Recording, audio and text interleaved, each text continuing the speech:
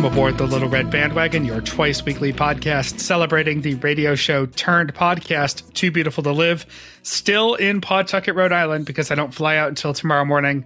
I'm Bobby Pape, and joining me from New Brighton, Minnesota, because she lives there full time, Anne Lundholm. Good evening, Anne. Hi, Bobby. And in Dallas, Texas, sadly not coming to Minnesota this weekend unless you're sandbagging us and you're going to surprise us there, Meredith Mahan. Good evening, Meredith. Hi, Bobby. Let's wait and see. I like it. We're going to start with some LRB business and things we must discuss, followed by your week in review, a little bit of housekeeping, and how you can get involved with the show. But let's start with that LRB business. And right off the bat, I just want to mention to everyone, we're recording on Friday night because of the crazy schedules this week. Christy and Jeremy, as we record this, are already in Minnesota, but have rudely brushed off Anne's invitation for an airport pickup because they rented a car. Whatever. Yeah, and I'm actually doing the same thing tomorrow morning, so sorry, Anne. Y'all can find your own way. But we're going to get greasy cheeseburgers stuffed full of cheese at some point, so we'll figure that out off air. And of course, we're all getting ready to go to the TBTL live show on Saturday night, and we're recording this before the live show, so you're hearing it after it was great, or everybody died. I don't know which, but it's only one or the other. Probably somewhere in between. Yeah, we'll see. If only they hadn't called the cops. That's every Saturday night. On to our pup date. Eddie is fine, correct? Yep. Everything's Great. good. We got a shout out for a Wagoneer who's celebrating this week. Who wrote this on the run sheet? And they can take it. I did. I want to give a shout out to Wagoneer and 10, of course, Shanna, who had her baby on the 4th, I think. And the reason that this is relevant, I mean, it's always relevant when one of us procreates, but the reason that I wanted to mention it is because she is a Minnesotan and she likes organizing events. She helped organize the last meetup and she was very concerned about the date of the live show because she really wanted to go, but she was due. And so I don't know if this means that she will be at the live show or she won't be at the live show. I mean, the kid's going to be a week old, so you could leave her home, right? But whatever the case, congratulations to Shanna. I leave Eddie in this crate thing when I'm gone. It's fine. He doesn't mind it. One of my favorite trivia teams is sort of captained by a husband and wife that just had their first child. I may have mentioned it on the show. I don't know if I did or not, but I hosted their baby shower. I emceed their baby shower and did trivia at their baby shower. They finally brought the kid for the first time just last night.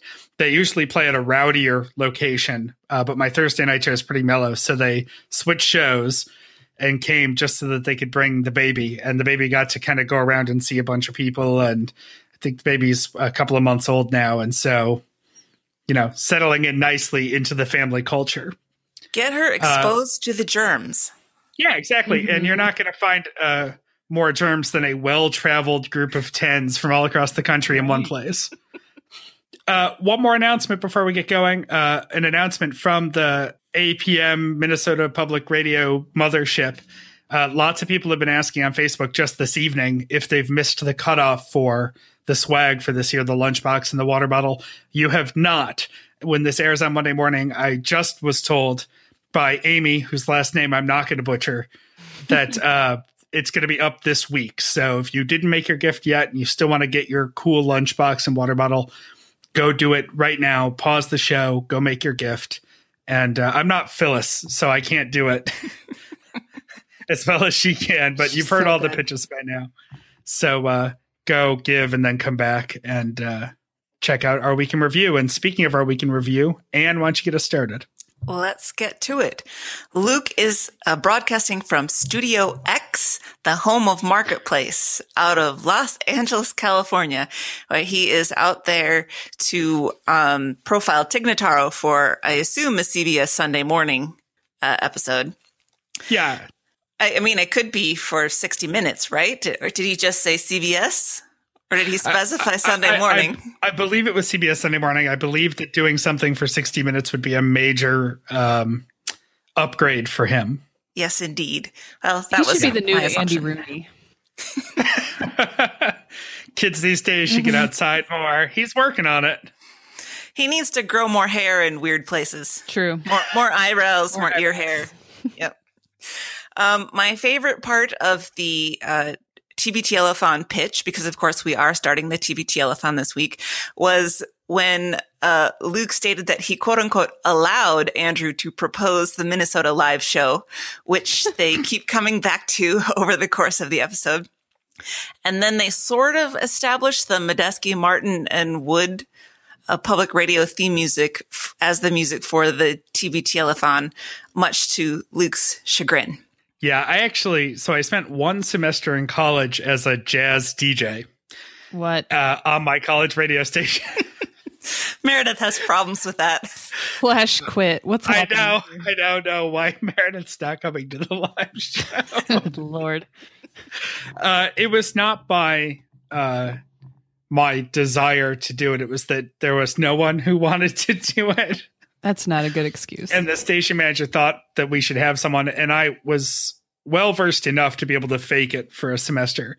But somewhere I still have buried in my stuff probably a couple of Medeski, Martin, and Wood CDs, because I was the one charged with taking in all the CDs that would come to the station for jazz. And no, it couldn't give them away. Nobody wanted them. I wonder why. And I can't bring myself to throw out these old CDs. So they're in a bin in the basement somewhere. All right. Excellent. Yeah, end of story.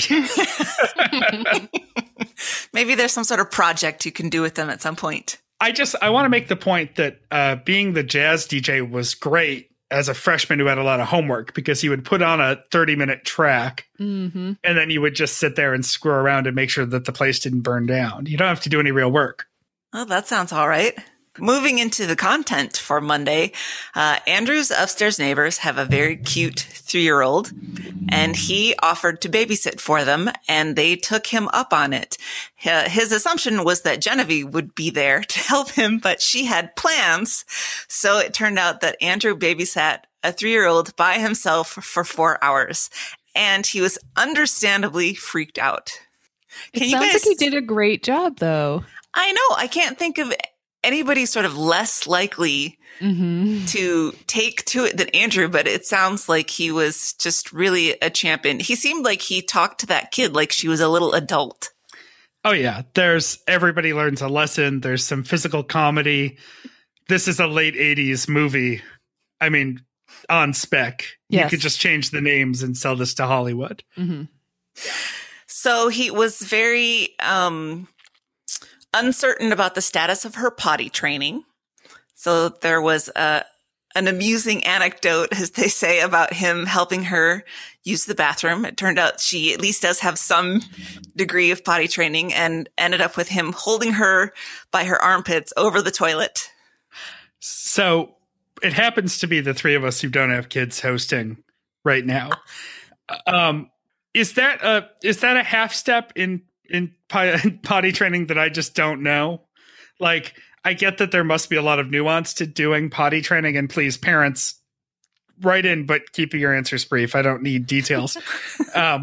Is there a point halfway through potty training where there's an extended phase where you're holding a child by the armpits? No. I don't have kids, but I've done a lot of babysitting, and there's a little potty or there's some sort of thing on the toilet seat that makes it so they can get on there. They have a little stool so they can get up on it, and then they have a smaller Which leads me to my next question.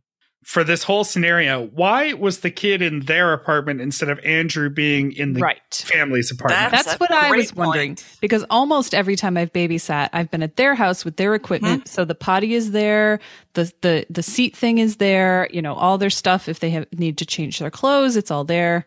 The appropriate DVD selection is there. The toys, the drawing, the color. Like, why does Andrew have crayons? Well, I have crayons. Really? I rarely use them, but I have a box kicking around here somewhere. Okay. Yeah, I guess I do too. So as we alluded to, he also felt kind of bad about sticking her in front of the TV, even though it seemed like what she wanted to do. And he started to play the movie The Last Unicorn for her, which I don't think I've seen.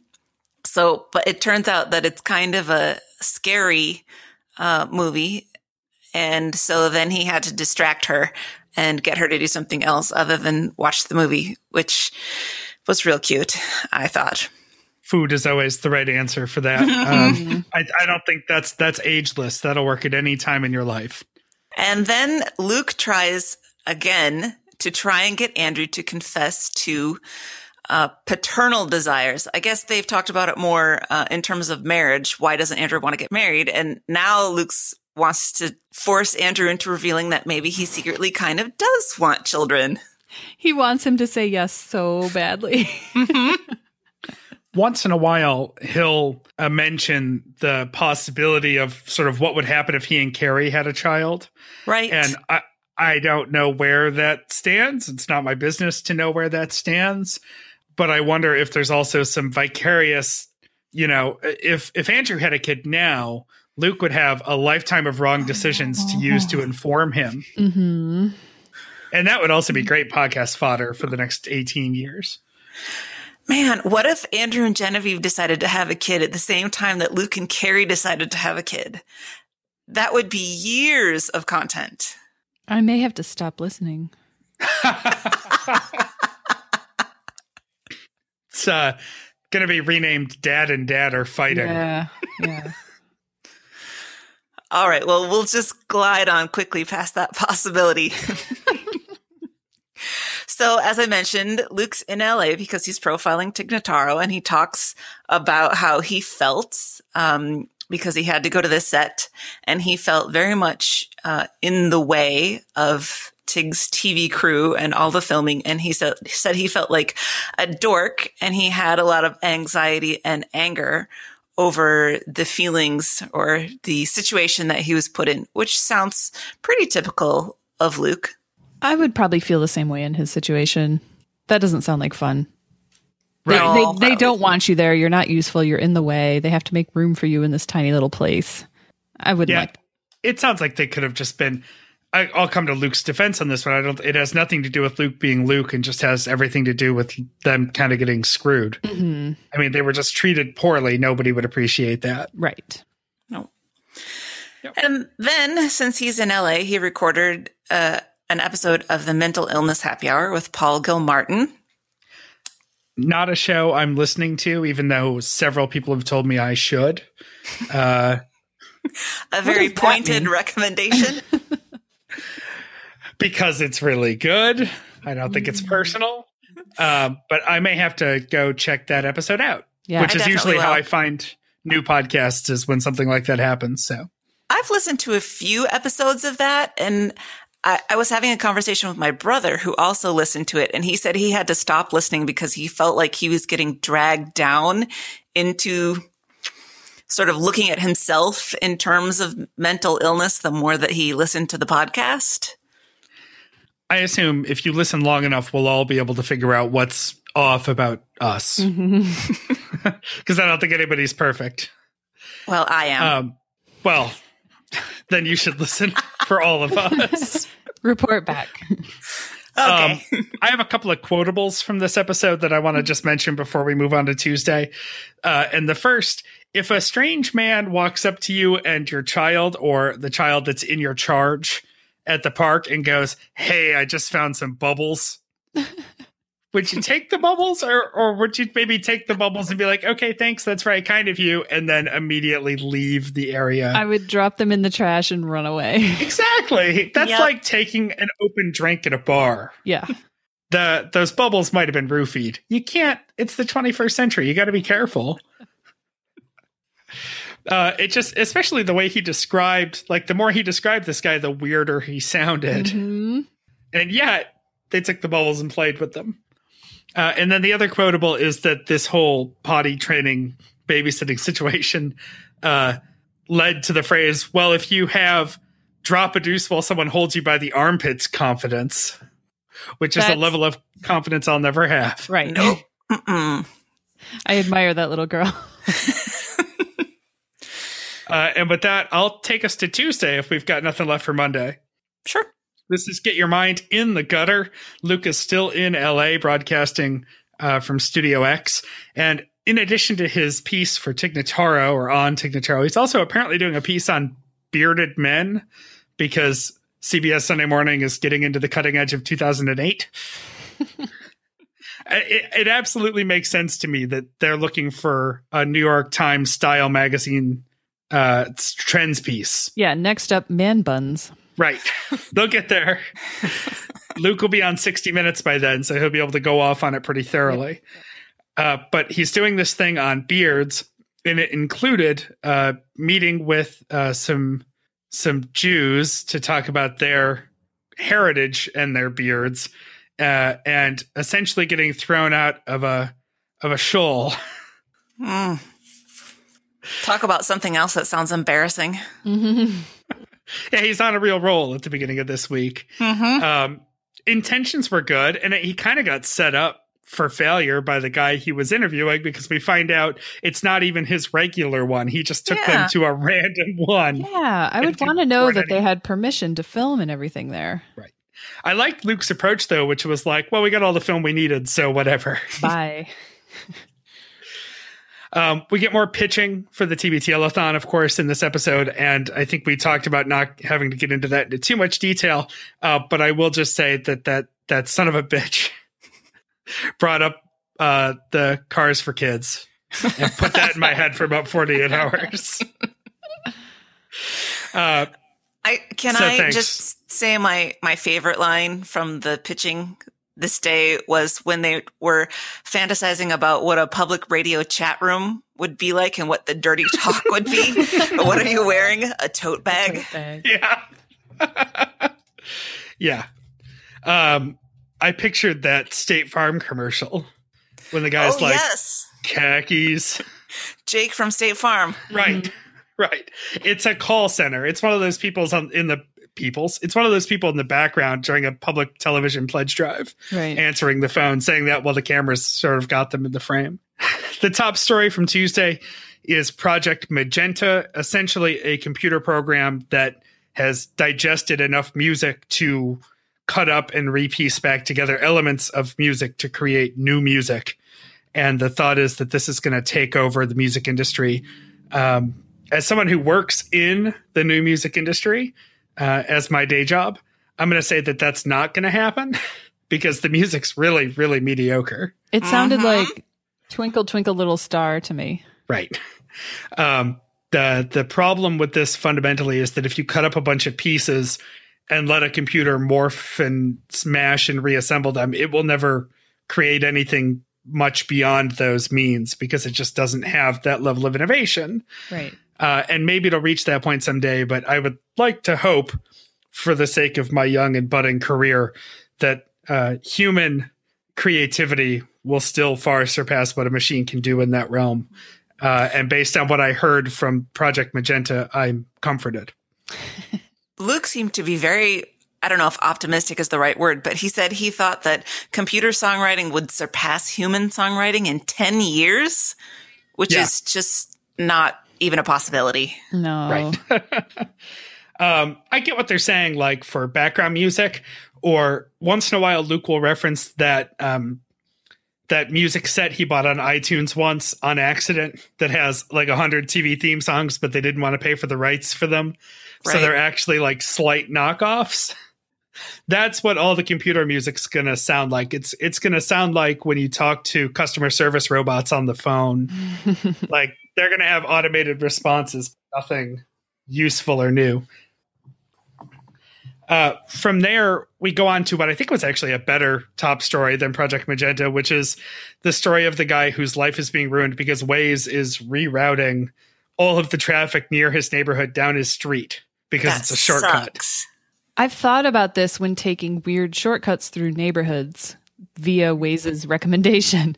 Like, Me too. These people really hate this. Especially at 5:30 on a weekday when I can tell there's a whole line of cars taking the exact same trip. Yeah. And clearly they're not going to this neighborhood. They're all using Waze and they're all taking the same route. Mm-hmm. We just had something similar in my neighborhood where they were working on the intersection that's next to my townhome development. So all the commuters started cutting through it's a private development. So they were cutting through and the traffic got awful during rush hour. The trick is aggressive speed bumps. Right.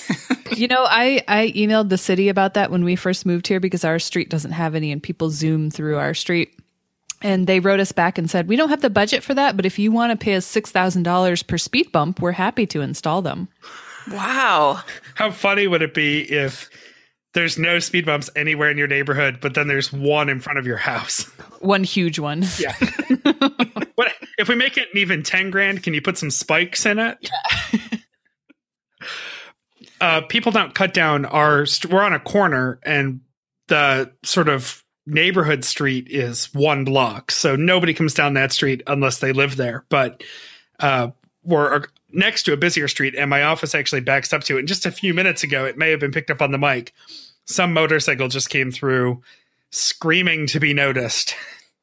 I hate you motorcycles so much. That happens late at night in the summer here a lot. And there's no stopping it. So we've just sort of tuned it out. But I notice it once in a while when we're recording, I'll get a nice asshole coming through. Mm-hmm. And I can't soundproof the window. It's too hot. That guy got screwed. Waze locked him out of the program for trying to manipulate it. I mean, I can't blame him, but he wasn't being honest. Right. It was kind of a clever scheme. Yeah. Right. We get a voicemail from listener Lauren, just reinforcing the slam dunk she put on Facebook. Yes, so indeed. good. About her personal appeal for the TBTL-a-thon. Absolutely touching. And I'm sure almost everyone listening read it because it was the most popular thing on this dense Facebook page all week. Mm-hmm. And Luke has to run because he has been drafted to give a talk about audience engagement to the marketplace staff, including but not limited to Kai Ryssdal. Is it inappropriate to share that Kai Ryssdal is on my list? Ooh, not at all. His voice is real nice. The man's got a nice speaking voice. So you don't think he needs any help with audience engagement? No, not with this audience. It sounds like he's engaging you thoroughly, Anne. Yep. He's I don't a know. handsome guy. I know. I never knew what he looked like or how old he was or whatever. And then I went and Googled him, and I was like, yeah, that'll do. It's a silver lining alert if I've ever heard one. So the Game of Thrones talk was short because Luke had to go do that. I'll keep the ball rolling with Wednesday, 2137. There will be LARPing. Luke is in El Paso, staying at a hotel that overlooks the home of the El Paso Chihuahuas, a Padres AAA team. And he met some of the players on his flight after seeing many of them come in succession and realizing that they were a group of some kind and asking the one next to him, who said, "We are the Chihuahuas." I've never heard someone be so excited that they could see from far away without being able to hear anything a minor league baseball game. Right. This episode also included Luke's misuse of the term slash fiction. Mm-hmm. Oh, unless he wasn't misusing it. Yeah, I'm so glad Andrew brought that up, corrected him finally. I mean, he vamped. He joked by saying he didn't mean it. He meant it the way he said it, is what he joked. Right. But I sure hope he didn't. Fan fiction comes up once in a while on TBTL, and I worry, I cringe to think of people in the corners of our group writing fan fiction about Luke and Andrew. Oh, no. Please don't. There's no need for that. Reality is better. Really don't do slash fiction. Yeah. So let's go ahead and put an LRB ban on that. I forget which one of the guys refers to the TBTL-a-thon as Operation Fish for Compliments, but it sure seems to be working. Mm-hmm. And we've piled on a lot of our own as well, so we don't need to keep going there. Of course, we can simply say, if not for TBTL, there would be no Little Red Bandwagon. Mm-hmm. Andrew wants to get some Twins gear to wear to the live show, but Luke is apprehensive because the Twins are a somewhat natural rival of the Seattle Mariners. They settle on perhaps getting some St. Paul Saints gear, which would be okay because they're an indie team, not related to a Major League Baseball team. Right. And have you been to a St. Paul Saints game? They just opened up a new field, and I haven't been there, but I went to the old one. It used to be not far from an apartment that I had. So I have been to quite a few Saints games. What's the crowd like compared to a Twins game?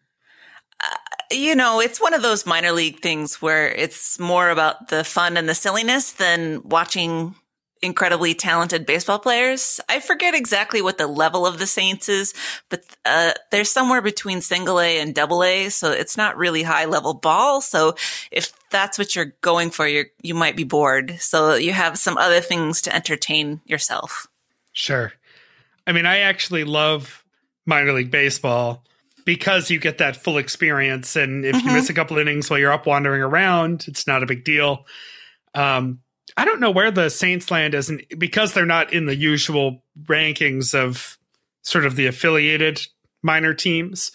But I've seen some really low baseball. Like if you go to Cooperstown, Doubleday Field there, I mean, they've got like a single A minor league team, which is basically just pickup baseball for people who played it in college. And it's still fun to watch. That would be a lot of fun. It's a shame that they're away this weekend, because as much as I love the Red Sox and I'm hoping to catch the game on Sunday, the Twins Red Sox, I would have more fun going to a St. Paul Saints game and just being able to screw around and go win some timeshare vacation calls from filling out some form somewhere. The minor league baseball team in Grand Rapids, where I'm from, is called the Whitecaps, and their stadium is so much fun. I think they were the first to debut the hamburger with the donut bun. Oh, don't quote me on that. I'm not positive, but I know they had it early on. And they have fireworks after every game, no matter what. And there's so many fun games for kids. It's just it doesn't even matter like who wins or loses. It's just a really fun time. Right. And I mean, you guys know I only live a few minutes from the Pawtucket Red Sox Stadium, which is a AAA team. And we still don't go often enough considering how close we live, mainly because they play a lot during the week and I'm working on trivia. But yeah, it's casual. Like we can get parking and tickets and food for the cost it would be to park anywhere near Fenway Park. Mm-hmm. So Andrew releases his mixtape onto the world and plays us a little bit of a preview. Have you guys listened to it yet? Not the whole thing, but yeah, I listened to the first of the two halves. Okay, I'm intentionally waiting for tomorrow. So what do you think? I think that I don't have the same taste in music as Luke and Andrew, but that's okay. I was impressed by the mixing. Yes, I really enjoyed the drops and the interstitials very much. And at some point, I just sort of let everything fade into the background while I was working on other things. And I never got pulled out and I never said, wait, what the hell is this? If you're in the car, that might be the right choice. Yeah. Mm-hmm. You want something to keep you company, but not to distract you from driving. So the amusing part to me about the mixtape was that Luke accuses Andrew of using it as a blatant grab for Twitter followers. Why does his mind immediately go to that? That wasn't even on my radar. Mm-hmm. He's so obsessed with Twitter followers. It's only a matter of time before somebody buys him another bunch. So I know I'm really sad that Andrew sort of said he's given up on Twitter because he'll never know how many true followers he has because of whoever bought him the fake followers. He has so many eggs. Right. Well, I mean, if that's what you're doing it for, that's kind of a problem, right? You want to be using it to interact in general, but who cares how many people you have following you except Luke and Andrew and everybody else who is semi-famous. Well, Luke so desperately wants to be verified. I wonder if Andrew will get verified first. Oh, God. Maybe now because of this mixtape. I stand by it, but I think the way to get Luke verified is we have to create a fake Luke Burbank account and start tweeting things that are kind of obnoxious and pointed at Luke, because Twitter will have to come in and be the arbiter. And the only way they'll have to fix it is to say, this is the real Luke Burbank. If I knew how to do Twitter or cared about it at all, I would do that. So no. I can't tell somebody to do that because I'll be a guilty by accessory, but I'll just put it out there. You do what you will. This is like B-roll of candidates You super PACs go to work. Mm-hmm. Top story from Wednesday, Fat Axel. And Axl Rose wants none of it. He is legally petitioning Google to take down pictures of him where he is unflattering, allegedly under the copyright of the picture in question. Yeah, Beyonce Good tried luck. that, and everyone saved them forever. And, I didn't even know about these pictures until I heard the story, which made me go look them up and laugh at them. He should just be happy that people are talking about him. The memes are pretty quality that came out of this. Like, take me down to the barbecue city where the ribs are greasy and the fries are crispy. Oh, won't you please pass the rolls? Yep. So why do you think that people are taking such pleasure in these?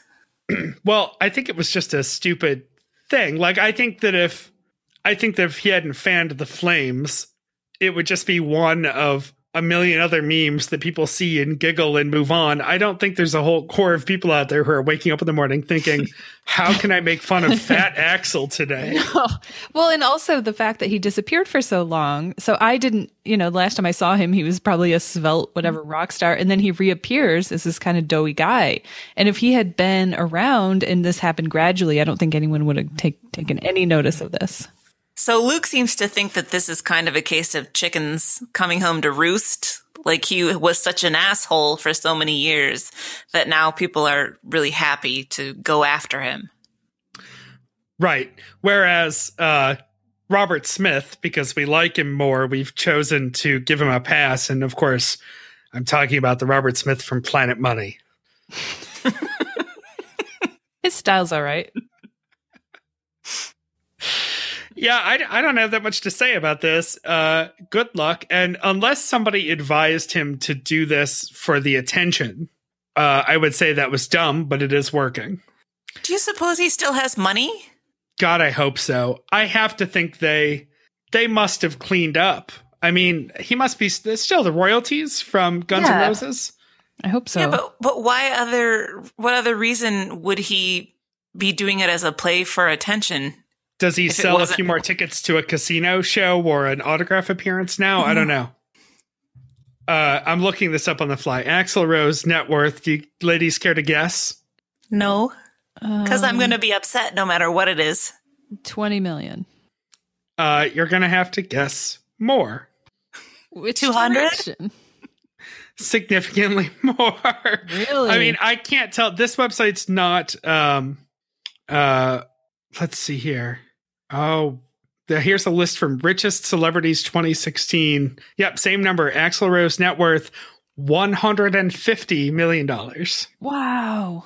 Okay. So he's not doing this to generate any kind of revenue. Right. He may have enough money to really sue the crap out of Google. I mean, it won't get him anywhere, but he can definitely throw lawyers at him for a long time. Celebrity net worth says he's 150. Yeah, that's the one I was trying to pull up, but other sites came up first, but they all agree. So I guess, I mean, I don't want to slander anyone or overgeneralize, but I guess it just didn't go all up his nose. Oh, good for him. Yeah, right? Just went into his belly. Yeah, hoagies are a lot cheaper than cocaine. Yep. Wednesday ends with a heartfelt email from listener Sandy from Vashon saying she's the stepmom of a little Luke and Andrew, and TBTL means so much to her because of the parallels she sees there. Oh, I thought that was so sweet. Yeah. Yeah, God help those vain sausage-smelling children. All right, let's move on to Thursday, 2138, Dazzling Doots, the Badesky, Martin, and Won't story. It's my title of the week. Friday was a close second, but this is really... It's a combination of a biblical reference and a joke that Stubot was sitting on for 3 days. Yep. So the guys are in St. Paul broadcasting from the mothership. They are joined by the Stubot. The first thing I want to mention is that Amy Wolunski made a TBTL bulletin board, and that was the show picture for the day. And it's legit impressive. Yeah, it is. I thought that was really great. Just like they don't teach cursive in school anymore, they don't teach bulletin boards like they used to. It's a real dying art. Yep. And this isn't really leading anywhere, but I just want to mention that Luke said that Carrie dumped a glass of wine in her lap on the plane. Oh, Terrible. Yeah. poor girl. So they talk about local car commercials and schlocky pitchmen. And boy, they went down a whole rabbit hole with this that I could not follow. Whenever Luke gets into the really hyper local Seattle commercials, I get really lost. But they were some fun commercials that seem to be the same no matter what city you're in. Mm-hmm. Yeah, I mean, really, Luke just needs to go on after these messages and do an episode on local commercials, because there's an endless supply that he always remembers from his childhood. For a kid who didn't have TV for a lot of his childhood. Yeah, that's true. He chose his friends based on who had a TV and whose parents weren't home. Yeah, which is a recurring theme in our last couple episodes of The Red Bandwagon. Who's got the best stuff? Right. Yep. Yeah. So on the way out of LA, Luke decided that he wanted to stop at the In-N-Out, and he thought that ordering animal style meant no bun. What? Which is, everybody knows that that's not what it means. Yeah. Right. Protein style is wrapped in lettuce. Mm-hmm. You know, and a lot of places will do that and hate you for it if you order it, because it's a pain in the ass to build. And animal style kind of negates the no bun because it's a load of like cheese and onions. Right. But no carbs. Yes. I thought we were just learning to accept fruit in our lives. But we still have this major carb phobia. Mm-hmm. So he was pretty put out because, as he said, a touristy restaurant near an airport is bound to be busy. And there was a whole line around the parking lot and a kid that had an iPad who was out taking orders and talking to people. And I've been through an In-N-Out that had this line. Have you guys ever done that? Is this a common thing? Oh, yeah. There's one in Dallas along the highway that has a line and a guy with an iPad almost every single time. Mm-hmm. And honestly, I wouldn't be surprised at all if they were like, I don't know. Like, why would they know? Right. They're just taking orders. That's all they're doing. That's the only time that I've been to an In-N-Out, and it was, I would say, a disappointing experience, but not because of the food, but because of me, because I was visiting my brother in San Francisco, and there was a whole group, and they all decided that we should go to In-N-Out, and I just wasn't into it. Like, I'm not really into fast food burgers, but I didn't want to be a stick in the mud or whatever. So I didn't advocate for myself. And so we ended up doing this, and I was like, I don't want to be here. And I was sort of put off like Luke was by the whole line. And then I got my burger and I was like, this is it. This is a fast food burger. It's fine. Who care? And then I was in that weird space where you're just kind of pissed off, but you don't know why. Mm-hmm. So I should probably go back to In-N-Out when I'm in a better frame of mind, is what I think. I like In-N-Out. We have them here. There's one very near my house. And full disclosure, Duff brought me a burger today before the show because I didn't have time to cook dinner. So I'm full of In-N-Out right now, and I love it. I don't like their fries. I think their fries are pretty gross. But I do like their burgers, and I do get them animal style, and I get a bun because I don't care about carbs. And it's the sauce that really makes it, isn't it? That's what makes it In-N-Out different than, I mean, the prep style is one thing, but the ingredients are nice. The stuff tastes fresh. But yeah, the sauce is good and nothing is frozen, so that's nice. It's not like a squashed, gross pile of burger material. Great hamburger. Yeah, you really sold that. Right. I mean, the squashed hamburger material. Yeah. I've only been to In-N-Out once because it's not an East Coast thing. But I went in Vegas, and it was an experience. I think everybody who's listened to this show more than a couple of weeks knows that I enjoy experience eating. And so when I go to a new city, I like to get the food that is of the local city.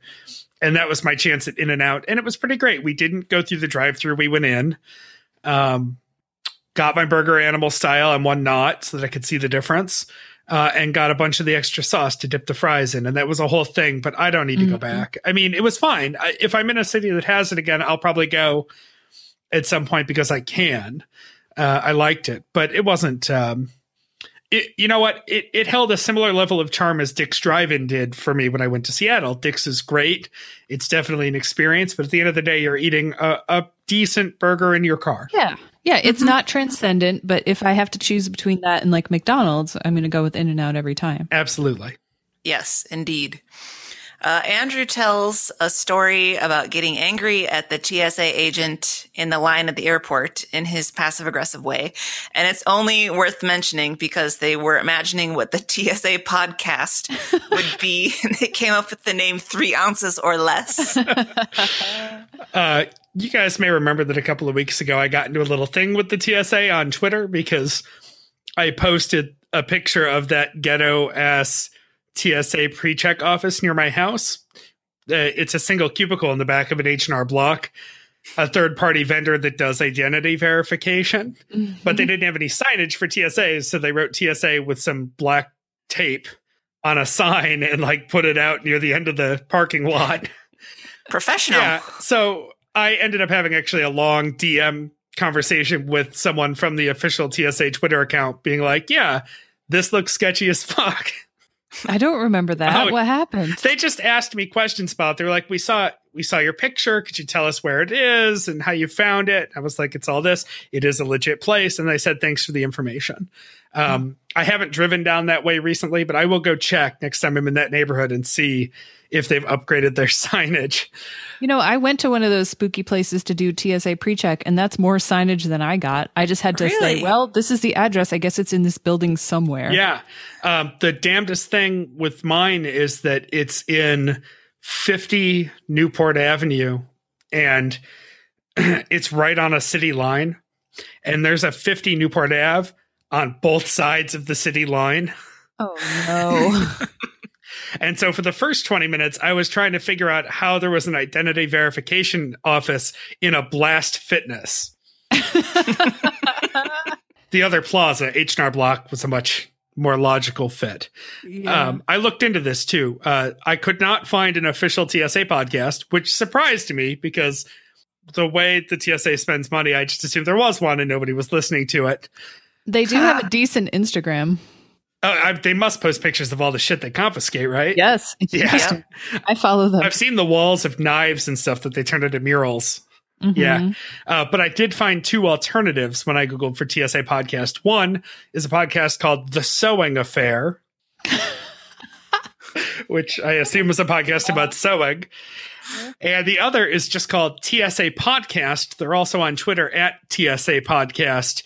And it's something to do with PlayStation games. It stands for the Sixth Axis. I don't know. Okay. So I hope they get stray airport security questions tweeted at them once in a while. I feel like they're the establishment. Right. For the TSA. So today's top story, a baseball player in the Twin Cities at Henry Sibley High School, Dan O'Reilly, fouls a ball and manages to get it into his junk, and he is not wearing a cup. This leads to a story about Luke's coach. I feel like we've heard this before. Coach Stefanik, who came to practice and wore jeans with a cup underneath them. Yeah, we've heard that before for sure. Yeah. Now, I have never worn a cup, so I don't know how comfortable or uncomfortable this may be underneath jeans. Well, I don't think I've ever worn a cup in a scenario where it was comfortable, so I'm assuming under jeans it's not. But why would he do it? Because there's a bunch of little kids around who are going to run into him? I think I've told this story before, but very quickly, I was at a wedding a few years ago. Maybe I haven't told it on this podcast. I was at a wedding a few years ago for a friend who I sort of drifted away from a little bit, but I was invited and I had to go because it's old family friends. Her now husband and his groomsmen were playing a game all night at the reception where they would try to run up and clock one another in the balls. Oh, yeah. I've heard of this game. What the fuck is that? Sorry, Aiden. What? That's a game? Run up and punch your buddy in the balls. It's suppressed latent homophobia. Yeah. Or homoerotic feelings. Sure. It's an excuse to touch with your knuckles. Right. So maybe this guy is just in a never-ending game of whatever the hell that is. He doesn't want to be caught unprepared. He's just waiting for someone to jump out of the bushes and whack him in the nuts. Yeah, a middle-aged accountant that he went to college with and pledged a frat with together is going to be waiting in the shadows. Yeah. It's like their version of bros icing bros. He's always got to be prepared. Right.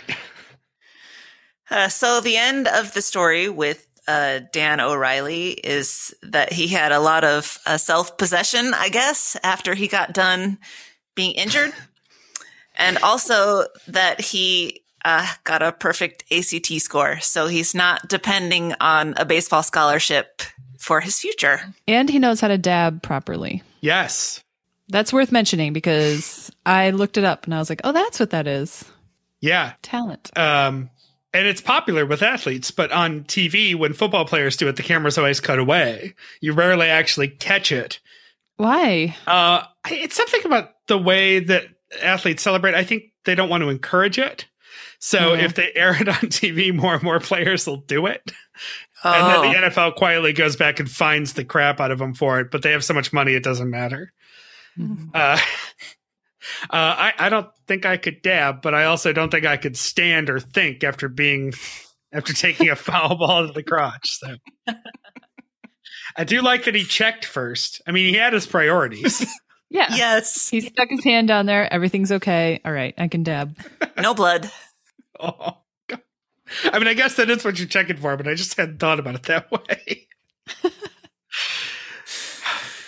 Moving on to sweeter topics, we learned that the Stewbot put what amounts to 3 hours of rehearsal into his dad dance for Piper's dad recital, which is about the cutest thing I've ever heard. Yeah. Even if she is 12 and just on the border of thinking that he's the most embarrassing person on the face of the planet. I would have never allowed this when I was 12. Yeah. I'd been like, no, there's no dad thing going on. Don't worry about it. Boardified was the word that was assigned to Piper for this. She would have been boardified. Yeah. I'm very much looking forward to meeting her, by the way. I'm sure a lot of us are, and that must be really creepy for her. I know. I think we have to. I mean, I wish we would hear this before we all went there, but let's not freak the kid out, people. Yeah. Don't overwhelm her. I mean, we've already ruined Aiden.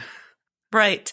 I'm actually more interested in meeting Eric the Viking Stromstad, to tell you the truth, because they keep referring to him as the Viking. And I got so curious that, yeah, I stalked him and I found his Facebook page. And when I see the pictures of him, he does not look like what I assume a Viking would look like. It's not the mental picture that I have. So I'm interested to find out the reality.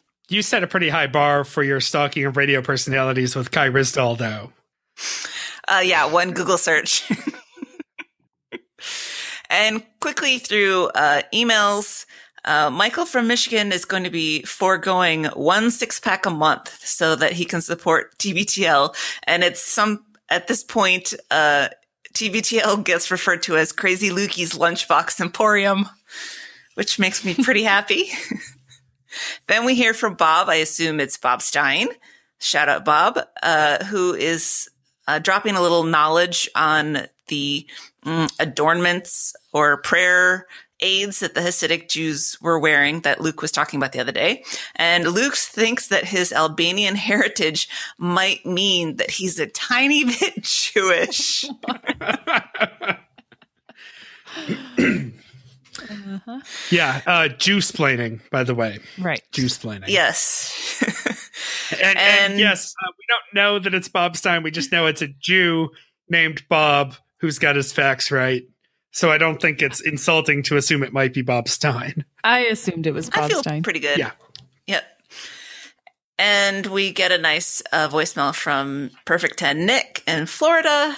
And then at the end, they start talking about Guy Fieri. And I refuse to say Guy Fieri. Fieri.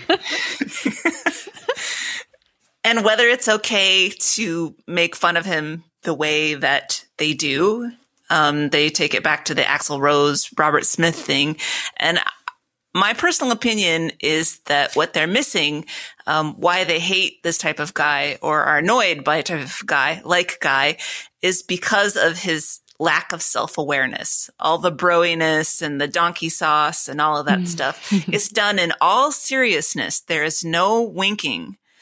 And TBTL is all about winking. And Luke and Andrew have that underlying layer of self-doubt. And Guy Fieri apparently does not. And I think that's what they react to. Guy Fieri is icing the tips of his hair all the way to the bank. He does not care. He's doing just fine. Yeah, he does not care what anybody else thinks. I've been to a few of the dives that he's reviewed. They always have a picture of him. And I've been happy at each one. Like, they've been fine. I feel like the restaurants he profiles are always pretty good. It's just the restaurants he owns that have a really bad reputation. Oh, I would never go to one of his own restaurants. No, but of course the restaurants he picks to go to are good. And I have to admit, if his show's on, I'll leave it on because I enjoy Americana comfort food and I'll just enjoy watching the people do their thing. And I feel like I'm laughing at him, not with him, so it's okay. His enthusiasm's a little bit too much for me, I have to say. Yeah, I don't like his show. It's clearly a shtick, though. If you Google, there are pictures of him with normal hair, and it's really impressive, because then he's just a chubby guy who loves deep fried food. Like, it knocks him down real fast. And I don't know, it was fajita firecracker shrimp. There might have been another thing in that name, but I'd probably eat it. I'm just saying. I don't know what would be in fajita firecracker shrimp, but I'd eat it. Hopefully not firecrackers.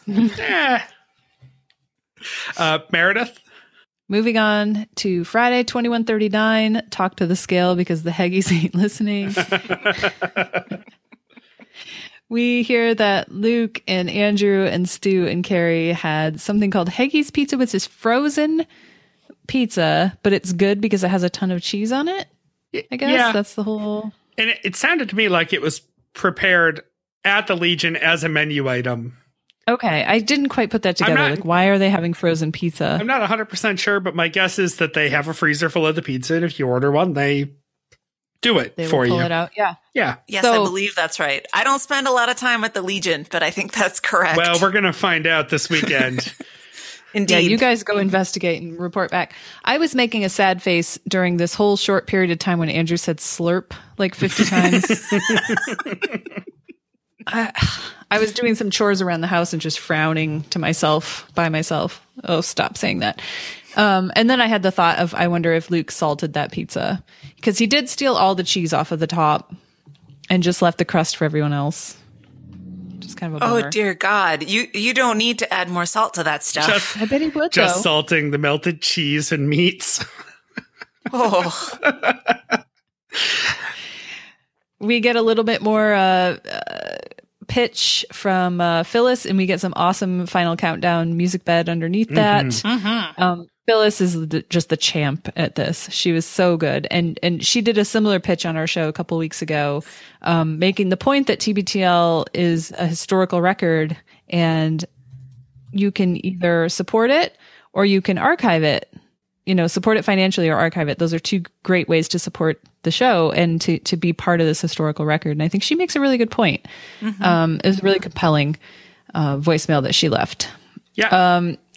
Go ahead. I'd like to think that doing that on Little Red Bandwagon first really prepared her for doing it on TBTL. So you're welcome. And frankly, the best part of that was when she said to Mike, "I gotcha."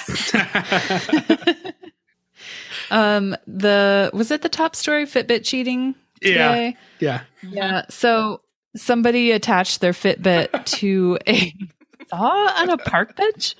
Seemed like a really strange choice to me. I've thought about attaching mine to the dog before and letting him run around the room or the yard.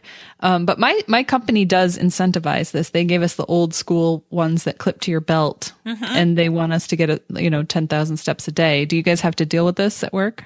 Yes, I have done that program before. but not for a while. The thing that I hated most about it was not that this actually happened to me, but when you're using the restroom, the little counter can in fact fall in the toilet. Yes. And it frequently goes through the washing machine. So my HR director is really lazy. It's me, so we don't have anything like that. We had Teams at work. They don't do it anymore for some reason, but when the Fitbits first came out, they had us create 5-person teams and then compete against each other with how many pooled steps we could get. So it got pretty heated there for a while. Oh, I would go to the dark side for sure. I kind of took Stu's approach. I just would walk the dog every day, and that would get me more steps than almost everybody else in my group. It was pretty easy. Luke said he feels pretty good about meeting his step goal, and that it's actually changed his lifestyle, which is like the whole argument for these things. It's supposed to encourage you to get more walking in, and so you park further away and do all those little things that kind of add up. So I think that's pretty great. I think it's interesting that Luke did not try to quote unquote life hack this. Yes. He life hacks everything else. Right. Attach it to Rudy. Like he actually is using it for the purpose intended. Yeah, he hasn't really talked about cheating with this thing. Now, I like these two. I have an Apple Watch, and I like all the data. I'm a data person. I like how much information it spits out at me, and it kind of encourages me to one up myself from the day before. So I think they're overall a good thing. You don't have to do it, but it's interesting to me and I like it. We kind of move on to Stu talking about his beautiful lab named Phoebe, who has volcanic farts because she's a black lab. I didn't really get that connection. Do black labs generally have terrible gas? They do when they eat Heggy's pizza. I guess so. Because, my pod dog number 1, Molly, she's 11 years old and she's not a black lab. She looks like one, but she's a German Shepherd Great Pyrenees mix. And she is clean as a whistle. She doesn't smell at all. She's great. Is she a rescue? And did you rescue her within the 10-year eligibility period for calling her a rescue? She's 11. So, no. We pulled her out of a freezing cold river in Detroit. No, just kidding. We got her from the Humane Society. So does that count as a rescue? I don't know. I don't brag about it. I believe that does count as a rescue. I mean, certainly Eddie really is the story of a rescue, literally. Well, Eddie was fine walking along the side of the road about to jump onto I-75 and take a little stroll. Yeah, just hitchhiking. So, yeah. We have a cat who was also a hitchhiker in Detroit. He jumped out in front of Duff's car on the overpass on his way to work one day. And Duff scooped him up in a Tupperware. I think the animals are in a Tupperware. Yep. He had back to our car first aid toolkit kind of conversation. So he had a Tupperware in his trunk that had, a wrench and whatever to change tires and stuff like that. And he dumped all that stuff out and scooped him up between the Tupperware and the lid. Threw him in I mean, he didn't trap him and suffocate him. He put him in there and then put him on the seat with the thing cracked, and the kitten was so exhausted he just fell asleep, and then he took him right to the vet. Yeah. I think the animals are all talking and they're catching on that they can rely on Duff if they can find him. They throw themselves in front of him on the highway. Please take me home with you. I was just going to say that I obviously have never rescued any animal since I haven't had a pet bigger than a hamster. But I have a good friend who is like Duff and always seems to be finding animals. And she found a German Shepherd cross of some sort that had been abandoned out in the country and fell in love and took her home, and then discovered that the dog was pregnant and gave birth to 10 puppies. Whoa. So that was a great story. That's a rescue dog. So do you guys think people are being too heroic or too liberal with claiming that they have a rescue dog? Yes. Because Stu said it, and I didn't take that as any sort of bragging. Well, but I think Stu said it opening up this conversation. Like, I think Stu knew what he was doing when he said it. I think it can be. It can definitely be a brag. I think that if you lead with it, it's a brag. If somebody asks you, "Oh, how did you get Cupcake?"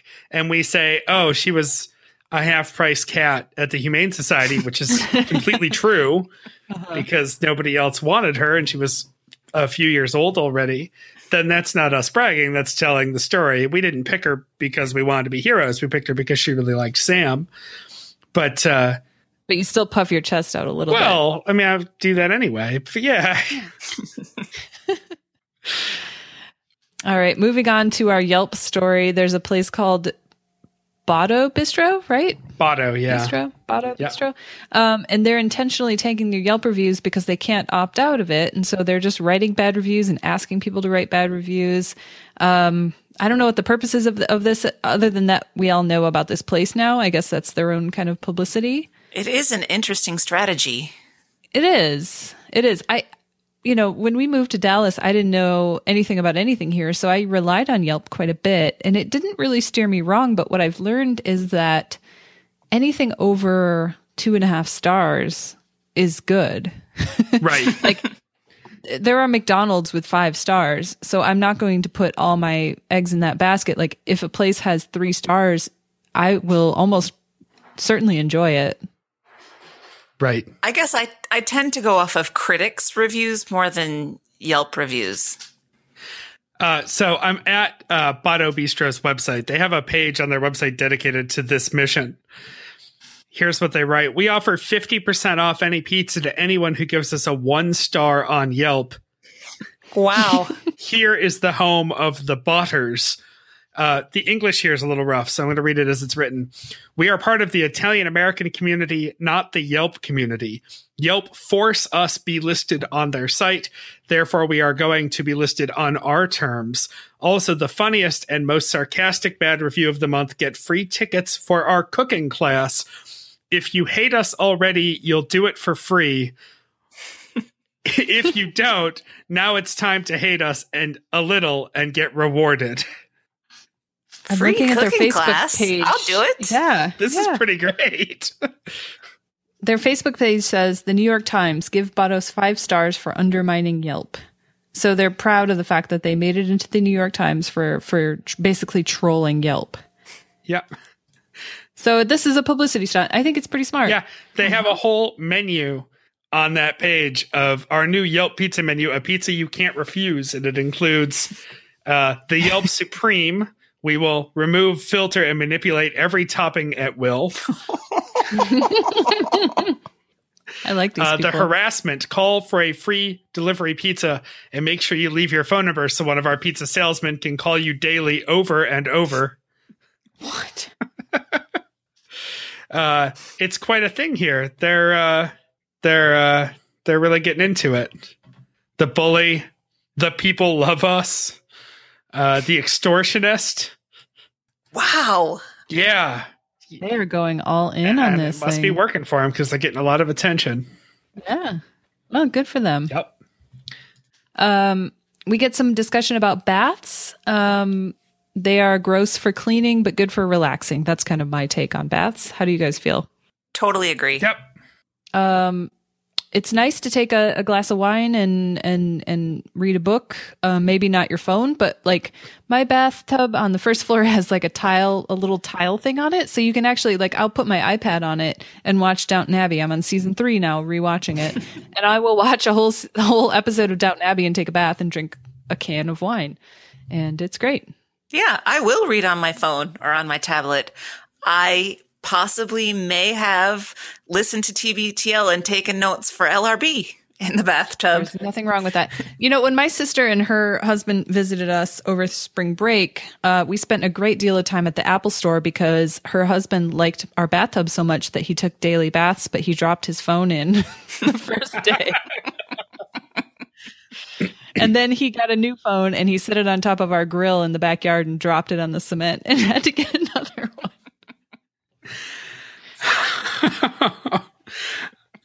So I do not take baths very often at all. I think I can count on one hand the number of times I've taken a bath in the last 5 years, but I do have a waterproof notepad in the shower, and I also occasionally scribble TBTL LRB notes because I fire up my Bluetooth speaker in the morning as I'm getting ready. And so for shower thoughts? Yeah. Yeah, it's literally some gimmicky thing called that, but it's laminated paper and a pencil, so it works. Well, a lot of people feel like they get their best ideas in the shower. Yeah, I think the pencil that came with the kit actually says, "Don't let your ideas go down the drain." Cute. Yeah, exactly. Yeah. Not a bad $12 on Amazon for that. No. Yeah, no kidding. Yeah. We get a nice email from Kelly who talks about she's raising her kids, but she needs some time to listen to TBTL. So she puts in her earbuds, she makes some dinner, she pours herself a drink, and she says, "Leave me alone. This is my time." And I think that's really great. So that was her contribution to the TBTL-a-thon. That's her time, her TBTL time. And then we get music for your weekend. We get some sleigh bells. Rule number 1, Smoking Pope's Paul. And Luke doesn't play it, but he says for some reason that Lit, My Own Worst Enemy, would be his recommendation for today. So, all right. Just a time thing, I think, but I think we're okay without it. Yeah. Yeah. We all know that song, right? Yeah. Okay. And that's the week. We have now the listener's song. Oh, I missed that. We'll punch it in post. Actually, no, we won't, because this is being edited on the fly before I go to Minneapolis. So go read the newsletter next week, everybody. That's your mystery solved. And with that, that wraps the week. Right, ladies? Yeah. Yep. Keep archiving. Keep up the good work. More from Christy on that next week. I'll do how to get involved. You can find us online at littleredbandwagon.com, on Facebook at Little Red Bandwagon and the Stens page. Twitter, I'm at RL Pape. Meredith's at Meredith_Mahan. Anne's not, but you can friend her on Facebook. And Anne, it's been a few weeks. Let's do a friend update after this weekend, because I have a feeling you're going to get a bump from the live event. Find her at Lundholm or littleredbandwagon.com/friend Anne, all one word. Christy's at Kissy Eyes. Mike's at Drew McFrizz. And Jeremy's at Dadsternaut. The show is at LRB Podcast. Email littleredbandwagon@gmail.com. Leave us a voicemail at 802-432-TBTL. That's 802-432-8285. The latest episode of Nerd Out Loud featured a Jeremy-less episode, but Christy talked with Craig Scholes, formerly of the Eureka podcast, which recently folded. And they talked about his transformation over the time of that show, from being someone who never pictured himself happy and married to somebody who just very recently got married and is very happy. Some other great stuff on that show too. Craig's a nice guy. It's a good listen. I have no idea what they're planning for this weekend. Maybe they'll record while they're in Minneapolis. And maybe we can bombard our way into that episode somehow. For those of you who wondered if Meredith was going to be on it or not, clearly she wasn't. Nope. And with that, guys, who wants to be Christy? I will. And are you going to give it another fresh read like you did on Friday's show? Sure, why not? Until next time, this is the next party. And we love you, Jen. Nailed it. All right, that's a wrap. Hey, I just found some bubbles. You want them?